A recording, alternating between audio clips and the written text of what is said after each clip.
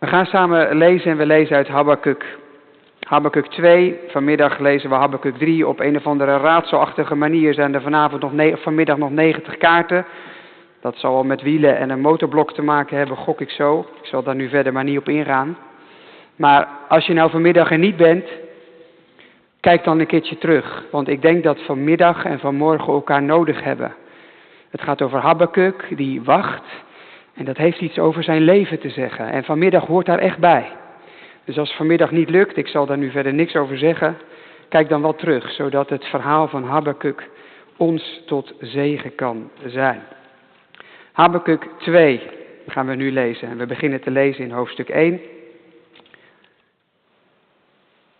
En ik lees in vers 12 en ik lees door tot hoofdstuk 2 vers 4. Dat is de schriftlezing voor vandaag. Habakuk 1, ik lees vanaf vers 12 en daar klinkt het woord van onze God als volgt. Bent u niet van oudsher de Heere, mijn God, mijn heilige? Wij zullen niet sterven. Heer, u hebt hem gesteld tot een oordeel. Dat is de mensen die hij om zich heen ziet, die Israël gaan binnenvallen. Rots, u hebt hem gegrondvest om te straffen. U bent te rein van ogen om het kwade aan te zien. Moeite kunt u niet aanschouwen. Waarom aanschouwt u dan wie trouweloos handelt? Zwijgt u wanneer een goddeloze uw volk verslindt, dat rechtvaardiger is dan hij? U maakt de mensen als vissen in de zee, als kruipende dieren zonder heerser. Hij haalt ze allemaal omhoog met een vishaak, vangt ze in zijn net, verzamelt ze met zijn werpnet. Hij verblijdt daar zich in, verheugt zich. Hij offert aan zijn sleepnet, brengt hij een reukoffer aan zijn werpnet, want zijn vangst is daardoor groot en zijn voedsel overvloedig. Mag hij zijn net blijven leegmaken? En dan bedoelt hij dus, wat hij daarna zegt, mag hij volken zonder medelijden blijven doden? Ik ging op mijn wachtpost staan en nam mijn plek in op de vesting. Ik keek uit om te zien wat hij in mij zou spreken en wat ik antwoorden zou op mijn aanklacht.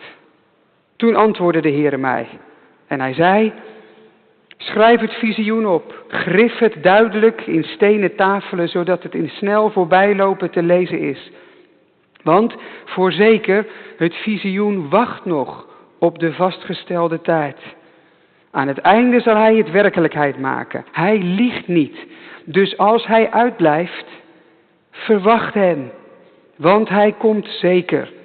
Hij zal niet wegblijven. Zie, zijn ziel is hoogmoedig, niet oprecht in hem. Maar de rechtvaardige zal door zijn geloof leven. Tot zover. In de preek sta ik vooral stil bij vers 3. Het visioen, de vastgestelde tijd en de verwachting. Zalig ben je als je het woord van God hoort, bewaart als het woord van God en er ook zo uit leeft. Amen. Jongens en meisjes, ik wil jullie even meenemen in iets wat ik heel vaak heb gehoord toen ik tussen de 18 en de 25 was. Ik studeerde in Utrecht en in het begin zat ik nog niet op kamers, woonde ik in een Nieuwekerk, dat ligt bij Rotterdam in de buurt. En moest ik van Nieuwekerk naar Utrecht en van Utrecht weer terug. Dat deed ik met de trein. Ik had een kaart dat ik gratis met de trein mocht, door de weeks, zodat je bij school kon komen en weer terug. Nou, toen heb ik dit heel vaak gehoord. Let op. Beste reizigers, de Intercity naar Gouda, Rotterdam-Alexander en Rotterdam Centraal van 19:03 vertrekt over ongeveer 10 minuten. Herhaling. De Intercity naar Gouda, Rotterdam-Alexander en Rotterdam Centraal van 19:03 vertrekt over ongeveer 10 minuten. Nou, dat was dus niet een bericht waar ik op zat te wachten, hè? Want dat was een bericht dat je op het perron stond en de trein zou bijvoorbeeld om 11:05 aankomen. En dan hing er zo'n bord boven en dat begon al te knipperen en er kwamen rode cijfers bij, plus 5 minuten, plus 10 minuten. Dan had die trein vertraging. En als ik dan die trein miste, dan miste ik hem verderop ook weer. Dus dan was je zo een uur later thuis. Vertraging was nooit leuk. Weet je dat ik toen in die tijd niet zo een telefoon had, maar gewoon eentje waar je mee kon bellen en sms'en en dat was het. Dus ja, als je dan vertraging had, ja, dan zat je op het perron zo. En dan kon je niks anders doen dan zitten en wachten. Geen telefoon, geen schermen, alleen maar boeken. Nou, die had je dan toch al uit of je had er geen zin in. En dus zat je gewoon te wachten. Vertraging. Heel irritant als je naar huis wil en de trein vertraagt en je moet wachten. En dan ga je toch ook een beetje mopperen. Dan mopper je op de NS die treinen moet regelen. En elke keer is er wel wat iets. Als het winter is, ligt er sneeuw. Als het herfst is, ligt er een blaadje. Als het heet is, zomer, dan smelten de wissels en zo. Elke keer was er wel wat. En dan stond je daar maar en die trein die bleef maar weg. En dan was het eerst 5 minuten, dan 10 minuten en dan zag je het alweer aankomen. Na 20 minuten zei die mevrouw van net dan, beste reizigers, de trein vervalt, u moet wachten op de volgende. Nou, en dat kwam dan eindelijk en dan kon je naar huis. Maar wachten als je weet dat die moet komen en het duurt maar, is niet leuk. Je gaat ook twijfelen, ja, komt hij wel, het zal alweer helemaal mislopen. En loopt van alles in de soep. We leven eigenlijk in een tijd in de kerk dat we dit ook horen. Een bericht dat de trein niet komt, maar Jezus. Maar de Heere God zegt er ook bij, ja, die is er niet vandaag. Of misschien wel vandaag, dat zou kunnen, maar hij is in ieder geval niet gisteren. Je moet wachten. Dat hoort Habakuk. Ik kom, zegt God, en ik ga alles goed maken, maar je moet wel wachten. En dat is geen vertraging omdat er iets mis is. Ik wacht totdat het tijd is. Tijd in mijn plan. En als het tijd is, de goede tijd, voor de hele wereld, dan kom ik. Daar gaan we over nadenken in de preek, wat dat betekent. Maar dit kun je vast onthouden. Je moet wachten op God tot hij komt. En dat betekent niet dat het minder zeker is. Dat betekent dat God wacht tot het de goede tijd is. En dan komt hij. Geen twijfel over mogelijk. Dus bij die trein kon je nog denken, nou, komt hij wel? Bij God weet je zeker, hij komt.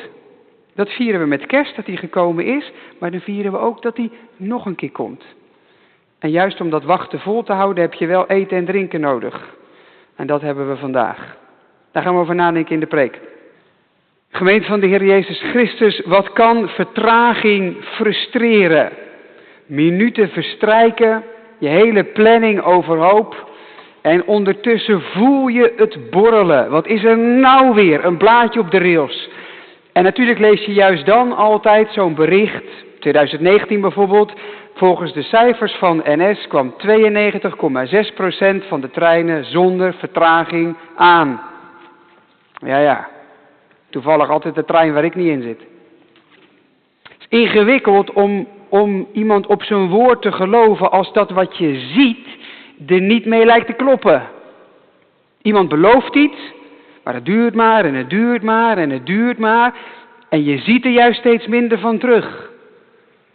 Ja, dan denken wij, als het zo moet. Je wordt onverschillig, je denkt, weet je, bekijk het lekker. Je wordt cynisch, je denkt, ja, weet je, altijd hetzelfde. Of je wordt moedeloos. Gaat dit ooit veranderen? Habakuk leert ons een andere houding vanmorgen. De houding van Advent. Die ook de houding van het avondmaal wil zijn. Kunnen wachten op wat je is beloofd. Als wat je ziet, daar dwars tegen ingaat. Want wat lijkt Habakuk op de Abraham van 2 weken terug? Wat ze zien matcht totaal niet met wat ze hoorden. Ze geloofden, van God kun je op aan. Maar het tegendeel lijkt waar. In zijn persoonlijk leven is het heftig, dat lees je in hoofdstuk 1, en ook in de samenleving. Habakuk leeft in een enorm onrustige tijd. Grootmachten staan tegen elkaar op, Egypte, de Babyloniërs. Elke keer lijkt een ander te winnen en de wereld zoals men die kende brokkelde af. En Israël lijkt daardoor te worden vermalen. Het roept bij Habakuk grote vragen op. U zegt wel, maar doet u ook? Ik geloof dat u heilig bent. U bent goed, u doet goed. Waarom laat u dit dan allemaal gebeuren? Het klopt toch niet? Mensen breken uw woord, uw wil en u staat erbij en kijkt ernaar. Mensen zonder gebod die walsen over gelovigen heen. En u? U zwijgt. Opnieuw, wonderlijk veel ruimte bij God om eerlijk te zijn. Over je vragen, je twijfels, je vragen bij God zelf. Maar ook nu, net als bij Abraham, stopt God daar niet. Prachtig wat er staat in vers 1. Als je je Bijbel hebt, hou hem erbij, want ik volg gewoon vers 1 tot 4. Prachtig wat er staat in vers 1. Ik ging op mijn wachtpost staan. Ik keek uit om te zien wat hij mij spreken zou. Habakuk weet, je kunt bij God alles kwijt, je mag alles tegen hem zeggen, maar dan moet je ook kunnen incasseren. Het is als boksen. Je mag uitdelen, prima, moet je ook tegen een stootje kunnen.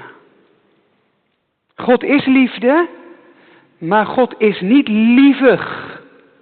Hij is groots, mysterieus, dynamisch, complex. En die grote God geeft Habakuk 3 dingen. Om de tijd door te komen waarin je niet ziet en toch gelooft. Een visioen, een vastgestelde tijd en verwachting. Eerst dat visioen, vers 2. Schrijf een visioen op, zegt God. God gaat Habakuk een veel groter plaatje geven dan wat hij ziet om zich heen. Alsof hij Habakuk een bril geeft. Hier, zet hem op. Dan zie je veel scherper wat je eerst niet zag. De wereld ziet er anders uit als je die met Gods ogen bekijkt. Dat zijn visioenen in de Bijbel. Beelden, gezichten die de wereld in een ander licht zetten. Gods licht. Komt ze tegen in de profetenboeken in het Oude Testament. Daniel, Ezekiel, Jesaja. Natuurlijk ook Openbaring in het Nieuwe Testament. Telkens gebeurt hetzelfde. God geeft beelden en visioenen om mensen die lijden te bemoedigen. Het is alsof God zijn arm om iemands schouder legt en zegt, joh, maar kijk daar eens. Kijk daar eens, dat verandert toch alles. En de Bijbel is glashelder. Wil je iets met God in deze wereld kunnen, dan heb je meer nodig dan een leer en wat regels. Dan heb je zijn plaatje nodig. Zonder dat wordt het echt niks. Met alleen wat jij ziet om je heen, kom je er gewoon niet. Dan loop je met God en met deze wereld vast. Onherroepelijk. Ik vraag het me steeds meer af. Waarom vertrouwen wij zo sterk op wat we kunnen zien? Wat laten we ons erdoor teleurstellen? Door wat we zien en meemaken. En we leven alsof dat alles is. We laten het tussen God en ons inkomen. En we haken erdoor af. Als in wat we zien alles zijn gangetje gaat, dan sust het ons in slaap. Als in wat we zien dingen tegenzitten, dan maakt het ons gestrest en bezorgd. We zeggen wel dat we in God geloven. Maar we leven alsof er niet meer is dan ons perspectief. En als wij iets niet kunnen plaatsen of begrijpen, ja, dan zal het ook wel niet zo zijn. God zegt tegen Habakuk, ik snap je vragen. Maar laat me je eventjes iets meer laten zien. En ik garandeer je, dat gaat heel jouw denken over lijden en blijdschap overhoop gooien. Het visioen. Er staat dan dat Habakuk het moet opschrijven en dat is niet voor niks. Schrijf het op, want het moet voor langere tijd te lezen zijn. Het zal nog wel even duren. Het visioen, zegt God, wacht nog op dat tweede, vers 3, een vastgestelde tijd. Aan het einde gaat hij het werkelijk maken. Hij liegt niet, maar nu nog niet. Nu nog niet. Precies hetzelfde patroon als bij Abraham. Sarah hoort met deze woorden precies hetzelfde. Je gaat een zoon krijgen, maar nu nog niet. Over een jaar komen we terug en dan zal het er zijn. Op de vastgestelde tijd. God zegt, dit gaat er gebeuren, maar pas dan. Ik denk echt dat dit ons kan helpen vandaag. Bij Habakuk gaat het over de toekomst die vlak voor hem ligt, tientallen jaren. Maar de Bijbel tekent een veel groter plaatje. Een reddingsplan van deze wereld door de komst van de Verlosser. God gaat zeker doen wat hij heeft beloofd. Jezus komt terug. Er gaat een nieuwe hemel komen en een nieuwe aarde. De vrede zal volkomen zijn. Die belofte is alleen wel gegeven, maar nog niet vervuld. Sterker nog, hij lijkt alleen maar verder uit zicht te raken. De onvrede neemt in onze tijd alleen maar toe. Allerlei manieren. En wij denken vaak, hoe langer het duurt, hoe onbetrouwbaarder het wordt. Zoals die trein bij de NS. Ja hoor, ja, straks valt hij waarschijnlijk wel weer uit. Maar dat God wacht is niet een verlegenheidsoplossing. Alsof God met zijn handen in zijn haar zit en koortsachtig hoopt dat het op het nippertje toch net goed komt. Nee.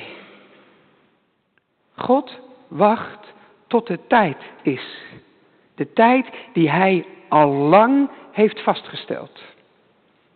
Die met rood in Gods agenda omcirkeld staat. Dan gaat het gebeuren.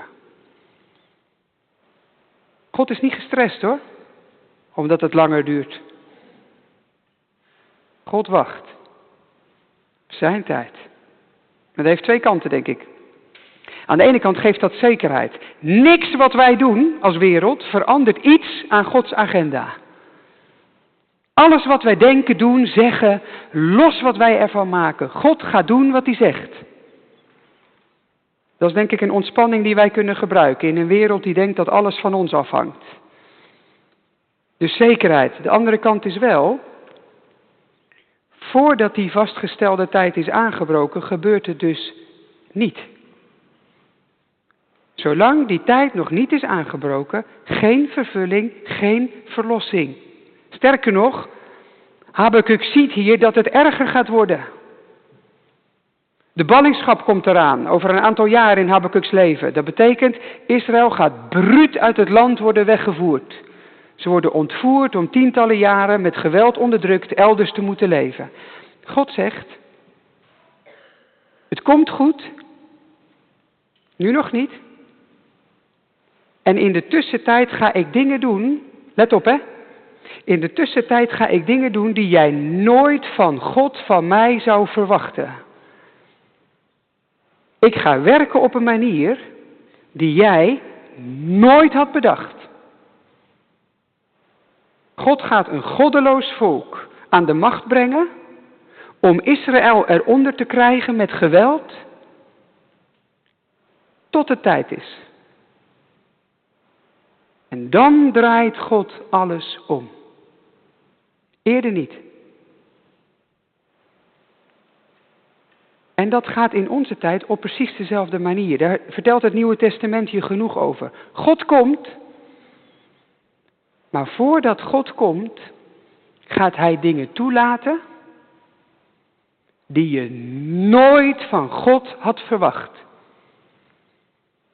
God gaat werken op manieren, door leiders heen, door mensen heen, door bewegingen heen, die jij nooit aan hem zou koppelen. Die je ziet gebeuren en denkt, nou dit heeft niks met God te maken. God gaat steeds verder terug, de ruimte voor God wordt steeds kleiner. Nee, niks is minder waar. God werkt langs wonderlijke wegen toe naar het moment dat hij heeft vastgesteld. Zoals iemand schreef over de weg van God naar kerst. Het werd donkerder en donkerder en donkerder en toen kwam Jezus. Dat gaat nu ook zo. Dus laat het je niet verrassen als het donkerder wordt en donkerder en donkerder. God werkt op manieren die jij nooit aan God had gekoppeld. Een visioen van verlossing op een bizarre manier. Het komt, maar nu nog niet. En dus hoort Habakuk dat derde in vers 3, prachtige woorden. Zolang hij uitblijft, verwacht hem. Want hij komt zeker, hij gaat niet wegblijven. Zo mooi. Gewoon, als je die zin in je hoofd kan hebben, in je hart, dan kun je echt de tijden aan. Zolang hij uitblijft, verwacht hem. Dat is zo tegennatuurlijk, hè? Want bij ons werkt het andersom. Hoe langer iemand wegblijft, hoe minder vertrouwen je erin hebt. Kijk, er zijn mensen die altijd te laat komen. Ik zal geen namen noemen. Er zijn altijd mensen die te laat komen, hoe dichtbij of ver weg ze ook wonen. Er zijn ook mensen die altijd op tijd zijn. Maar je hebt van die mensen waarvan je weet, als ik daar om 1:15 afspreek, kan ik 1:45 in mijn agenda zetten. Heb je zeg maar Brabants kwartiertje keer 6. Maar je hebt ook van die mensen dat je op een gegeven moment denkt, ja, maar dit wordt niks meer. Hoe langer het duurt, hoe meer jij denkt, ik kan beter wat anders gaan doen. Ik had er van de week met iemand over, een afspraak met een klant om 9 uur. Het werd 9:15, 9:30, 9:45, 10:00. Dan kook je van binnen. Sommigen van ons. Klaarblijkelijk vond die klant het niet belangrijk genoeg. Ja, dan niet, laat het dan zitten. God daagt Habakuk uit. Als ik uitblijf, en dat doe ik, wachten. Verwachten. Twijfel geen seconde of ik kom. Zo ben ik toch niet? Past het bij mijn karakter, zegt God, om het te verzaken? Ik verzaak niet. Ik wacht op de juiste tijd. En dat moet jij ook doen. Jesaja schrijft later, de Heere God wacht. En gelukkig ben je als jij dat ook kunt. God is niet oneerlijk. Gods wachten is geen vergeetachtigheid, dat het te laag op zijn prioriteitenlijstje staat. God wacht op de juiste tijd en dat moet jij ook doen. Dat hoort Habakuk. En daartoe worden wij opgeroepen, juist in deze adventsperiode, om samen met God te wachten tot zijn moment komt. Hij werkte met doelbewuste stappen naartoe, maar heel veel van die stappen die zien wij volledig over het hoofd. Omdat hij werkt op manieren die jij en ik niet zien. Ging het met de eerste komst van Jezus niet precies hetzelfde? Wij zijn gewend aan dat prachtige verhaal van een maagd en herders en engelen en Bethlehem en een kribbe en een kind. Hoort er allemaal bij. Maar het is echt bizar. Totaal onverwacht. Dat Gods komst op die manier zou gaan. Wij zijn eraan gewend. Het hoort er zelfs bij. Maar toen was het echt ongehoord. Is dit nou God? Kan toch niet? En ging het rond het sterven van Jezus niet ook zo? Wij zijn gewend aan een kruis. Aan de Zoon van God die lijdt en sterft. Daar vallen wij al niet meer van onze stoel. Toen wel. Is dit God? Kan toch niet? Zo werkt God zo vaak. Is dit God? Kan toch niet? Nou, jawel. Daarom heb je hulpmiddelen nodig, omdat je er zo makkelijk overheen kijkt. Omdat je het gewoon niet ziet. In de wereld, in je eigen leven. Je hebt hulpmiddelen nodig die je vertellen, als hij uitblijft, wacht. Hij zit niet stil, hij komt. Zoals hij gekomen is, zo gaat hij komen. Hij maakt alles goed. Dat is het avondmaal. Het avondmaal is Gods middel om te wachten. Dus wat prachtig dat we juist in Advent avondmaal vieren. Avondmaal gaat niet alleen over de vergeving die jij ontvangt. Dat het goed wordt tussen God en jou. Dat ook, zeker ook. Maar avondmaal gaat ook over verwachting. Doe dicht, zegt Jezus, tot ik kom. Het gaat over iets veel groters dan jij en God alleen. Avondmaal gaat over God en deze wereld. Eigenlijk is avondmaal dit. Onthoud deze zin, ben je klaar. Dat wij gevoed worden in verlangen. Verlangen naar wat komt. Avondmaal daagt je uit met dat ene stukje brood en dat ene slokje wijn. Als hij uitblijft, wacht op hem. Blijf wachten. Ergens in een boekje staat prachtig de vraag, hoe vaak moet je avondmaal vieren? Dan klinkt het antwoord, zo vaak als je het nodig hebt om de verwachting aan Jezus' komst te voeden. Prachtig, dat is het nou. Vieren helpt verwachten.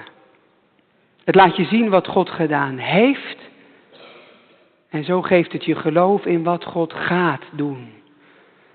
Weet je wat we eigenlijk doen als we straks vieren? Misschien moet je het maar doen met dat je iets eet en drinkt. Je kijkt vooruit. Komt hij al? Misschien is het wel vandaag. Misschien wel nu. Komt hij al? Want zoals hij gekomen is, kijk maar, zijn lichaam, zijn bloed, zo zal hij komen. Onverwachts, Op wonderlijke wegen, maar vast en zeker. En zo is het leven van Habakuk niet veranderd. Zijn zijn omstandigheden nog altijd heftig? Zal het steeds heftiger worden? En kan die toch vooruit? Want God geeft hem een visioen, een blik op Gods agenda. Hij neemt hem mee naar zijn vastgestelde tijd. En hij geeft hem verwachting. Ik kom, Habakuk, ook als ik wacht. Zo kan Habakuk leven in een wereld vol lijden en verwarring. Wij vieren vandaag avondmaal in een verwarrende tijd. Ook onze wereld lijkt in stukjes af te brokkelen, op allerlei terreinen. Wat zal er van overblijven? Ik weet het niet. Ik heb geen idee hoe ver we zijn op Gods agenda. Ik denk ook dat je voorzichtig moet zijn om daar al te grote woorden over te spreken. Gods agenda is van hem en niet van ons. Dit weet ik wel. God komt op zijn tijd. Hij neemt verantwoordelijkheid voor deze wereld. Hij zal alles recht maken. God zet de wereld op zijn plaats. Wat een zegen als je bij zo'n God kunt schuilen. Juist als jij het niet meer weet. Zo'n God kun je leven, ook als het lijden is. Gemeente, geloof het. Vier het vandaag. Laat je voeden in verwachting. En blijft hij uit, ook na vandaag? Hij zal zeker komen. Want dat heeft hij beloofd. U geeft een toekomst vol van hoop.